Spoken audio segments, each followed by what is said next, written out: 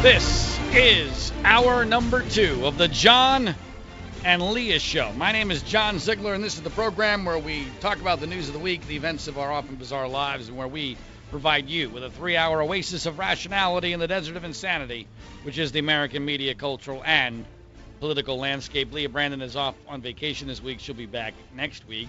Before we move on to the specifics of a very busy news week, and there's a ton to talk about, especially obviously in the political arena with the Democratic convention concluding this week and a whole slew of new polls expected to come out with regard to the presidential race. I'll comment on what my predictions will be regarding that. My prediction for Donald Trump's bounce was about as dead on as you're ever going to get, and I'll tell you what I expect. I've already tweeted out a few days ago, in fact, right after Hillary's speech on Thursday, I tweeted out what my prediction for her bounce would be, and basically that she would be back to the lead she had almost before the Republican convention. But before we do any of that, I want to just quickly revisit our interview in hour number 1 with Democratic Congressman John Yarmuth, my friend from Louisville, Kentucky. One of the things we love about John is that even though he's an incredibly liberal Democrat, he's also very honest and will acknowledge most of the time, not all the time, but most of the time, at least when he can,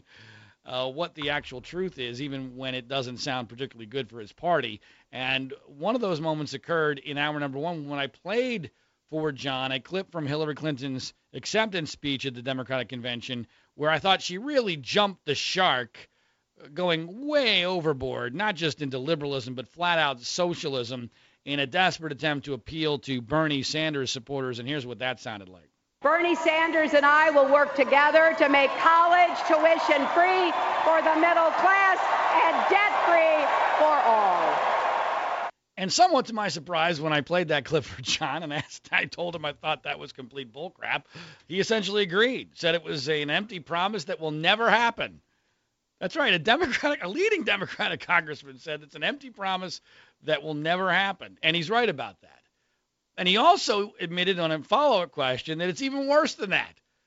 Because much like the illegal immigration issue, whenever people start talking about amnesty, what happens?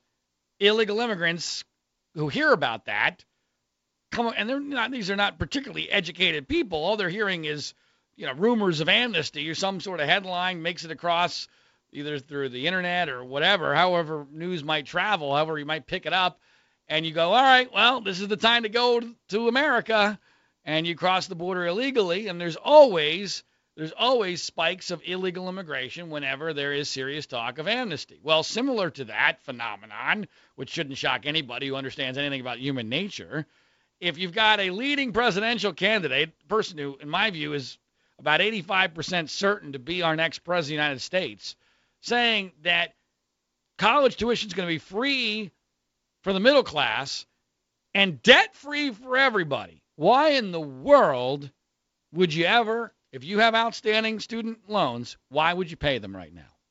Why in the world would you do that? I mean, worst case scenario, you're delinquent for a little bit. I mean, they've already basically told you that under an Hillary administration, that's going to be a very low priority, and they might be forgiven, and who knows? I mean, but John acknowledged that creates an enormous problem on multiple levels, not just the one I just referenced, but also the fact that you now have created a circumstance, well, everybody's going to want to go back to college if you're unemployed, so why not me? I think you referenced the 48-year-old coal miner or whatever. And that's a lot like healthcare. Gee, when you make something free, isn't it amazing how much more people are going to consume it? Gee, who could have possibly thought that? This is a stunning revelation about the nature of humanity. But Hillary, from what I could tell, got a total pass from the news media on that. Even though you just heard a leading Democratic liberal congressman acknowledge, my words, it's bullcrap. And it's dangerous bullcrap at that.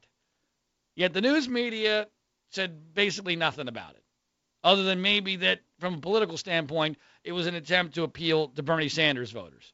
And I'm not even sure how effective that's really going to be. I don't know. I can't. It's hard for me to put myself in the mind of a Bernie Sanders supporter. I don't have anything in common with a Bernie Sanders supporter.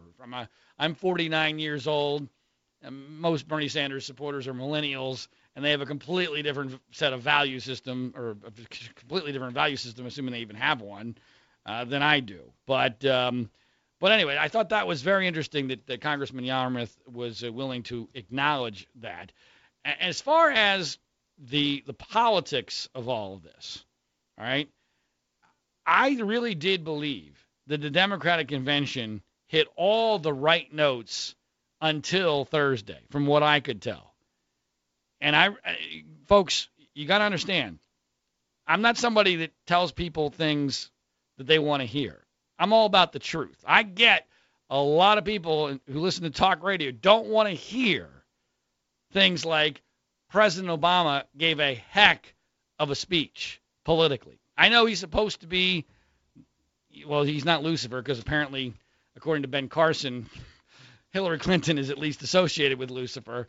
But, you know, he might as well be the devil incarnate. I get that. And I made a movie. I spent an entire, basically 2 years of my life dedicating to exposing what a fraud the 2008 election was with a documentary called Media Malpractice. So I have no love for Barack Obama. I'm well on the record there. I have enormous street cred. But he gave a tremendous speech, especially from a political perspective.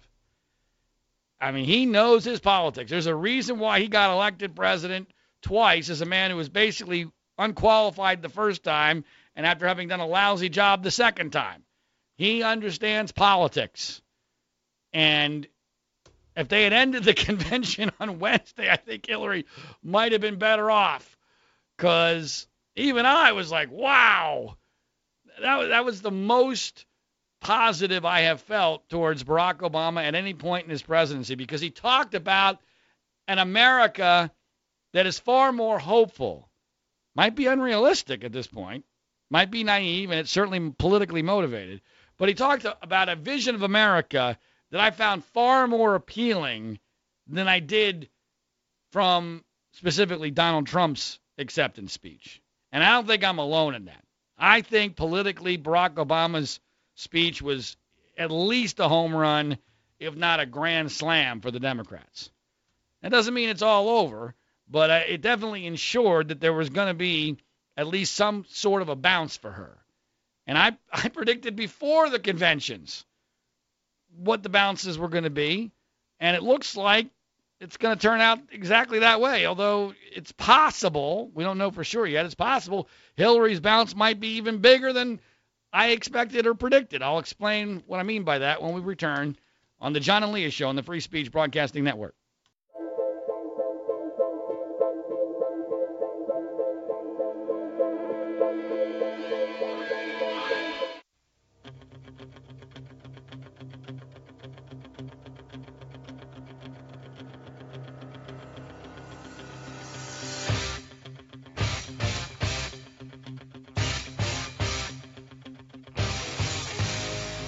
Welcome back. This is the John and Leah Show. My name is John Ziegler. My co-host is Leah Brandon. She's off this week. She'll be back next. And there is so much to get to, specifically regarding the race to the White House 2016. Obviously, the Democratic convention occurred this week. Before the Republican convention, my prediction was that the race would be tied going into the convention or by the end of the convention, and that when that convention ended, I predicted, both on the air here as well as in my Mediaite column, which you can check out at freespeechbroadcasting.com, that Trump would be ahead 45-42 in the head-to-head matchups. Now, calculating this is very, very difficult, because a lot of the polls, they come out at different times over the last week. Some of them encapsulate time periods before the convention ended, some just after the convention ended. Some polls have different methodologies. So it's really, it's a dicey proposition to determine where the race really is, especially with so much going on. But you could certainly argue, and I've looked at the numbers, if you take the polls only after the Republican convention and only those that have traditional methodology, you basically come up with a situation where Trump was about 45.5 and Hillary was somewhere around 43, maybe a little bit more than 43. So I thought it would be 45, 42, and it's probably closer to maybe at best for Trump 46, 43, which is basically the same deal. It's the same margin. The most important thing is the margin, at least at this point.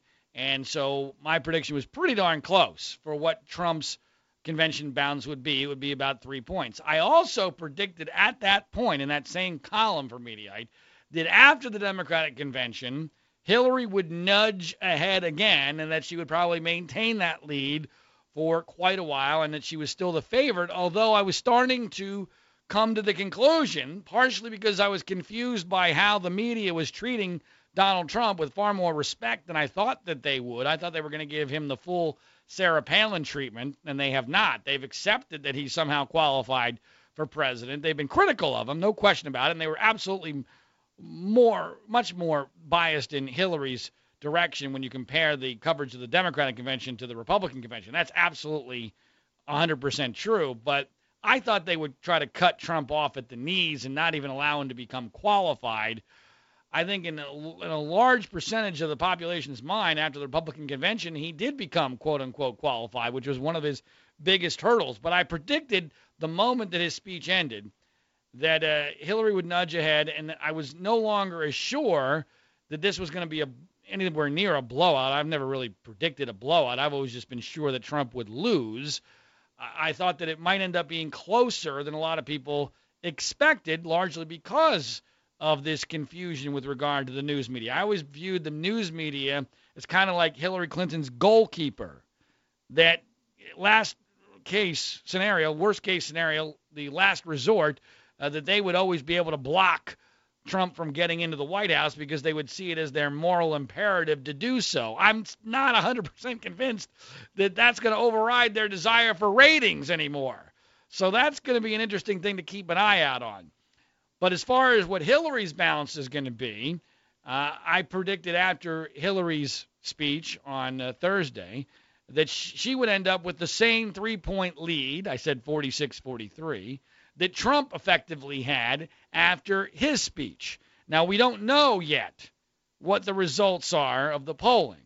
We've had a couple of polls come out, one that's considered legitimate, but it's a Democratic poll that has Hillary up by 5, which I think, looking at the internals on that one, I thought it was a little bit biased towards Hillary with the sample that they used for that poll. So that might end up being closer to my prediction than even the 5 points. There's another poll that's an online poll that's not particularly reputable that has Hillary just blowing the doors off of it at this point, which I cannot believe. We'll know tomorrow morning.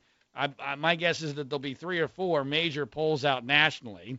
And I think that if you take those polls that are coming out, let's say the one I've already referenced, the one that's +5 for Hillary, and you take those that come out tomorrow that were done after the Democratic convention, I feel pretty confident that you're going to see Hillary Clinton with about a 3-point lead. I don't know what the exact numbers are going to be. Maybe it'll be close to 46-43 like I predicted on Thursday night, but it's certainly going to be in that ballpark. And the key number for Trump, as I've been saying for months and months, and why I've been so confident that he cannot win, is that his percentage is simply not high enough. It's just not. I mean, if tomorrow we've gotten after the Republican convention, after the Democratic convention, obviously 100% of the population knows who Donald Trump is, knows what his campaign is basically about, even the complete idiots, imbeciles, the people that aren't even paying attention, they know enough about Donald Trump to form an opinion. If he still can't get over 45% in most, if not all, of the national polls, I'm sorry. Where's he going to get that extra at least 2, 3, 4%? I mean, even in a 4-person race, even if you consider Stein and the Libertarian candidate Gary Johnson, which I think they may end up fading away because they're not going to be in the debates, it doesn't look like. Even if you consider them, even in a 4-person race, you've got to get nationally at least 46, 47%. So where does Trump get that extra couple of percentage points? No one can tell me that. And by the way, he's not even really close. I believe we're going to see that his numbers are probably in the 42 to, at best, 44 range starting tomorrow after the convention. There's no other events other than the debates, barring major news. And obviously, we've been saying all along, a major terrorist attack could theoretically change things. But there's no other events other than the debates that could theoretically dramatically alter that number. Speaking of the debates, is Donald Trump setting the stage or trying to wimp out of them? I'll talk about that when we come back on the Free Speech Broadcasting Network.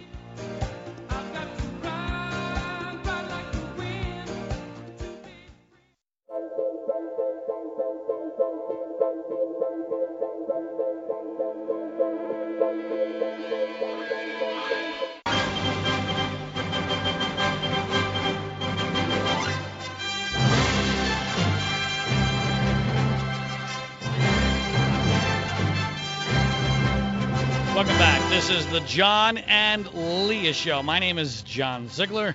My co-host Leah Brandon is off this week. She'll be back next. We're talking about a very, very busy week in presidential politics, obviously, with the Democratic convention coming to a close. And political watchers are waiting with bated breath, to use an overused cliche, with the next round of polling, which will come out probably tomorrow morning, which I think really will set the race for at least the next month or two before the first scheduled debate. And I will talk momentarily about whether or not Donald Trump is trying to set things up for a potential bailing on those debates in just a bit. But first, I want to clarify something about my basic premise of this campaign. And this is important, one, if you're trying to understand what's likely to happen, and two, if you're a regular listener to this program, I think it's important that you understand where the host is coming from.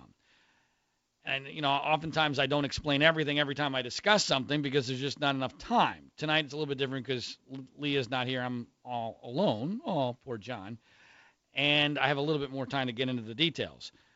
The reality is when I say that Donald Trump needs to get 46% of the popular vote nationwide to have any chance of winning, I am fully aware that that's not how you win the presidency. You need 270 electoral college votes. And I get, by the way, that this year might be very different than any other year. We might see disparities in the votes so large in some states that it could be theoretically possible that either candidate might do much better in the electoral college than they do in the popular vote. My guess is that person would be Hillary, but I don't know that for sure.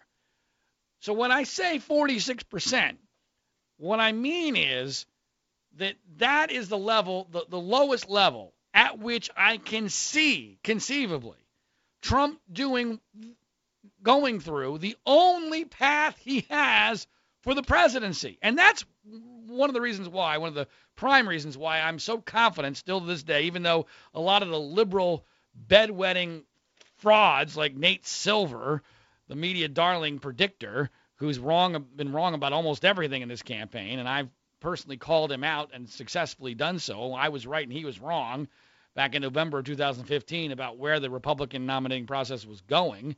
Just Google for yourself, Dear Nate Silver, and you'll see me opening up a can of whoop ass on that liberal media darling fraud. But he actually has Trump currently as the favorite. At least he did a couple of days ago.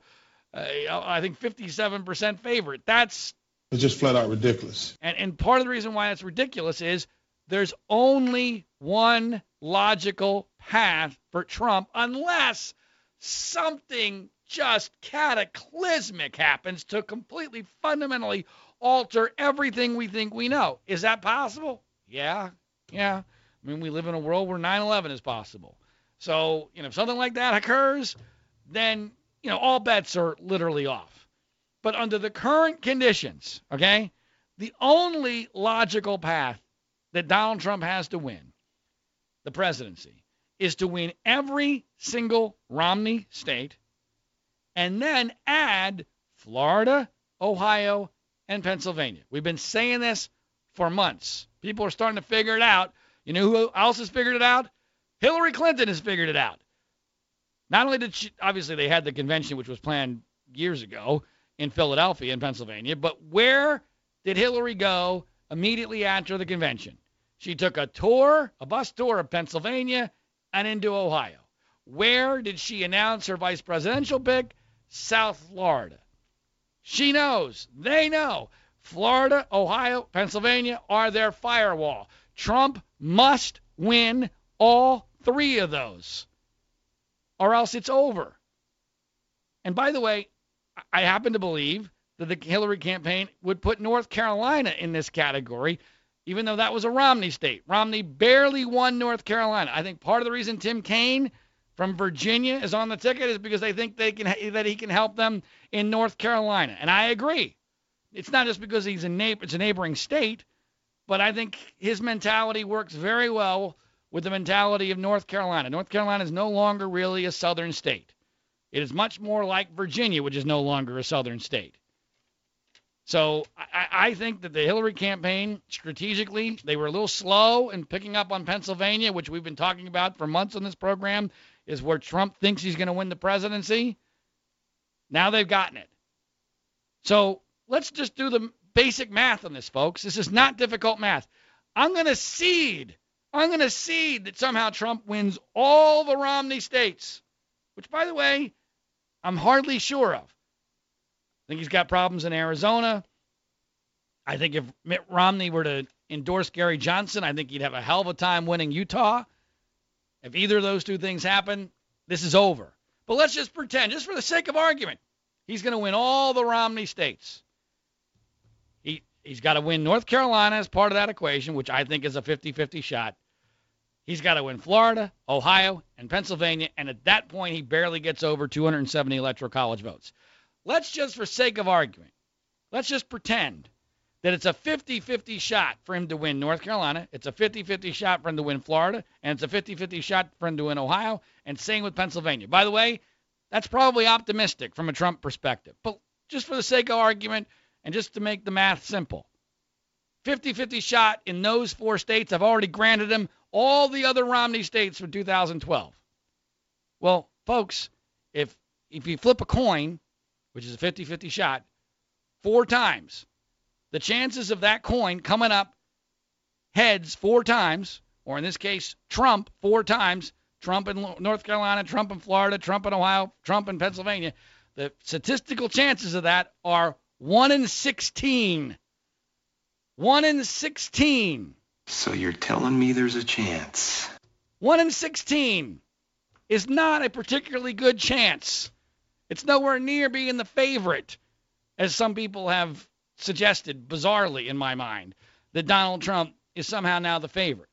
No, he is not the favorite. He's not the favorite unless and until he is leading with at least 47, 48, 49% of the vote in North Carolina, Florida, Ohio, and Pennsylvania.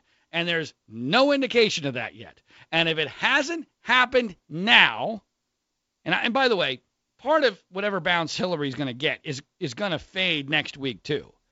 See, I would expect that next week, by the end of next week, we'll actually have a very clear picture. Once the dust is settled, we're going to get a decent picture tomorrow. We'll have an even clearer picture by the end of next week when the dust is fully settled as to where this race really is. So my guess is, worst case for Hillary, by the end of next week, barring no major news, she'll be up by a couple of points nationwide. And there'll be no indication that Trump has done what he would have to do in those 4 key states of North Carolina, Florida, Ohio, and Pennsylvania. Now, if we get data that indicates he can win those 4 states, then that changes everything. But that data does not exist, and it has to exist by this point because the Republican convention is over. And the only major event, barring major news, that is still to come, assuming he doesn't bail out of them, is the debates. And when we come back, I will discuss whether or not Donald Trump is setting the scene for him to indeed bail on those debates on the John and Leah Show on the Free Speech Broadcasting Network.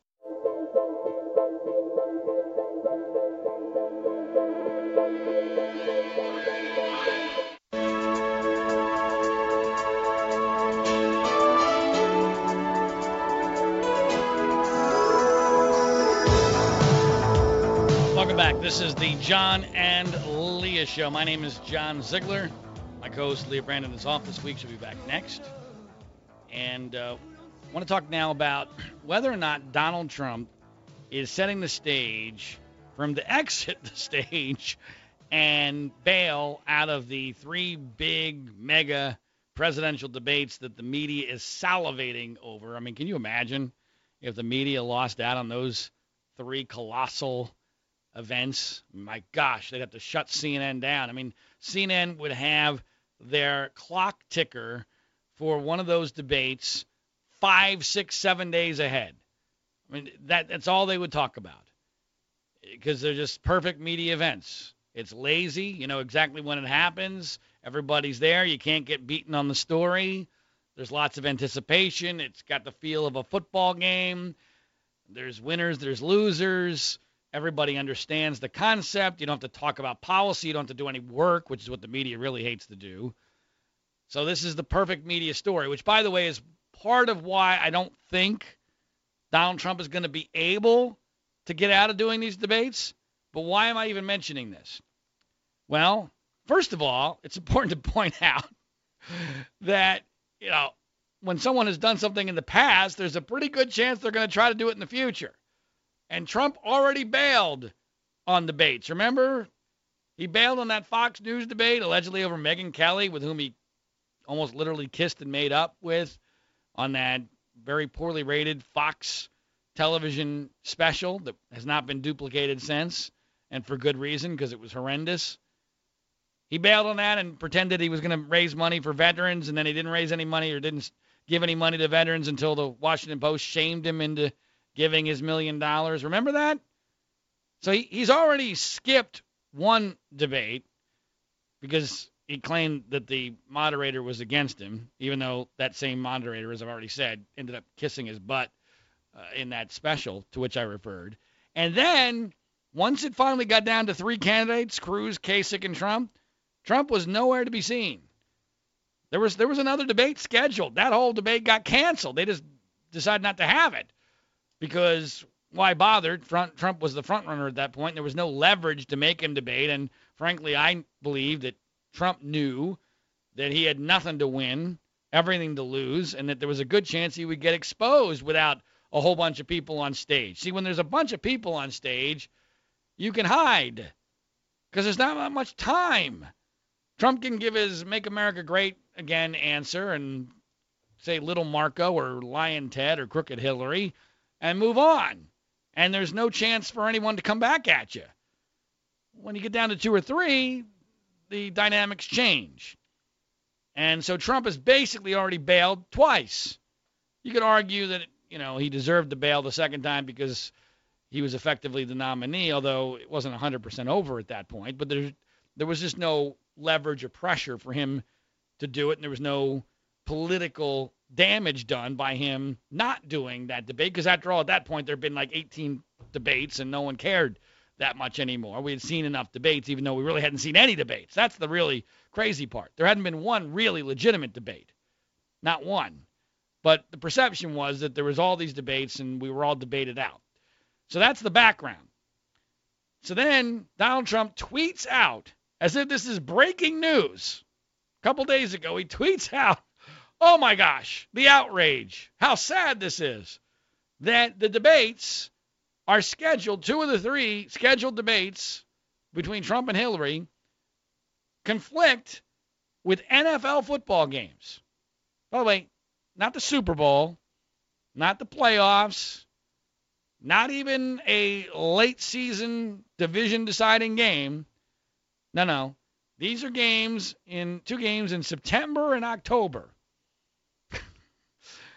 in a 16-game season. And I believe one is on a Monday night and one's on a Sunday night, which would be interesting for the John and Leah show. But I digress. So he tweets this out. This is outrageous. And he accuses Hillary and the Democrats of conspiring. Anybody else, I wouldn't believe this is possible. He tweeted out that Hillary and the Democrats have basically conspired to have the debates go up against NFL football games because they want a lower audience, and that this is unacceptable to him. Well, of course, this being Trump, the facts are usually very different from what he says. And, the facts are whatever he thinks they are. He lives in his own little world. The reality is that these debates have been set well before anybody even thought of Donald Trump being the nominee, well before the NFL schedule was set, although people knew there would be Monday night games and Sunday night games. But Democrats and Republicans had nothing to do with this. This was a joint decision by the debate council or panel or committee, whatever you want to call it, and there's no conspiracy here. More importantly, why is he doing this? Well, based upon his MO, and I guess really there's two types of people in the world right now. There's those that understand the way Donald Trump operates, and there's those that willfully are naive or blind to it and pretend that he is a completely sincere, honest person who is looking out for the little guy and just wants to make America great again. No, I mean, that's not who Donald Trump is. Donald Trump is all about Donald Trump, and Donald Trump has a very clear modus operandi. And it is very consistent with that MO for him to start putting this out there as a trial balloon. Oh, this schedule, we're up against the NFL. That's not going to be acceptable, so that he can muddy the water and eventually bail on these things, depending on how negotiations go. And by the way, I'll give Trump some credit. This might be his way of negotiating better circumstances to his advantage when the specifics of the debate are finally decided on. Of course, if Trump had his way, the debates would be like 15 minutes long and answers would be limited to 15 seconds, and you'd be required to have at least one insult in every single answer. I doubt that Hillary's going to go for that, but that's the way Trump would want it. So it's possible that this is a negotiating tactic. I personally believe it's more of a trial balloon to see whether or not it's possible to stir up enough dust that he can indeed bail on this without having too much political damage. I'll explain why in a second. But on the the thing here is, by the way, I would be remiss if I didn't mention that as part of this conspiracy that he's tossing out there, he flat out lied on ABC to George Stephanopoulos when he did an interview, and he said that the NFL had written him a letter saying that the schedule conflict for the debates was ridiculous. That's a quote from Donald Trump, not on a tweet, but in an interview with George Stephanopoulos for ABC News for this week on ABC. It aired this morning, Sunday morning. A flat-out lie. A complete, total fabrication. Not my opinion, folks. The NFL actually issued a statement saying that while we're not particularly happy, I'm paraphrasing, we're not particularly happy with the conflict, we did not send Donald Trump a letter of any sort complaining about the conflict. Now, the other element of this, which I find rather bizarre, is we live in an era where almost everybody has the ability to record whatever they want. DVRs, on demand. And oh, by the way, the entire debate is going to be available online almost immediately after it's done. Forever. It'll be easy to find. So who exactly is the person? And I understand you want to watch live sporting events, especially live, because you might find out who won and it kills the interest, excitement, drama, whatever. So if you're really that into the football game, you watch the football game, and then it'll be replayed on the cable news networks probably later that night, or you just simply tape it, or you go online. I mean, there's literally nobody in America that would not be able to access a presidential debate at some point, because there's no imperative that you watch it live. Because even though, MSNBC will declare Hillary the winner, we know for sure. CNN will almost certainly declare Hillary the winner. My guess is that the major networks, ABC, NBC, CBS, will declare Hillary the winner. We do know that Fox will declare Trump the winner, almost no matter what happens. So from that standpoint, there's no drama either, but there's no specific 100% clear-cut quote-unquote winner or loser. There's no score at the end to ruin the drama for you. So there's literally not one person that's going to be cheated out of watching a presidential debate in time for a November 8th election. You got to remember that. What? I mean, if the debates were held on November 7th, then maybe you could make an argument that this conflict matters because people just wouldn't have enough time to get around to watching the debate before they actually voted. Well, that's not the case here. This is well before the voting deadline. So what's really happening? Well, like most bullies, and Donald Trump is in fact a bully. Hillary is right about that, although I think she's overplaying that card because I think it makes him look stronger than he deserves to look in a lot of ways. But like a lot of bullies, Donald Trump is actually afraid of a fair fight. And a one-on-one 90-minute debate with a moderator who's clearly not going to be on his side, with somebody who knows a hell of a lot more, regardless of how much of a liar she is, no matter how corrupt she is, no matter how failed she is as a Secretary of State, she knows a hell of a lot more about the facts and the essence of policy than Donald Trump. That bully wants no part of that. Now, on the other hand, when we come back, I'm going to say that I think there is a scenario where Trump does pretty well in the debates. That and more, hour number 3 coming up next.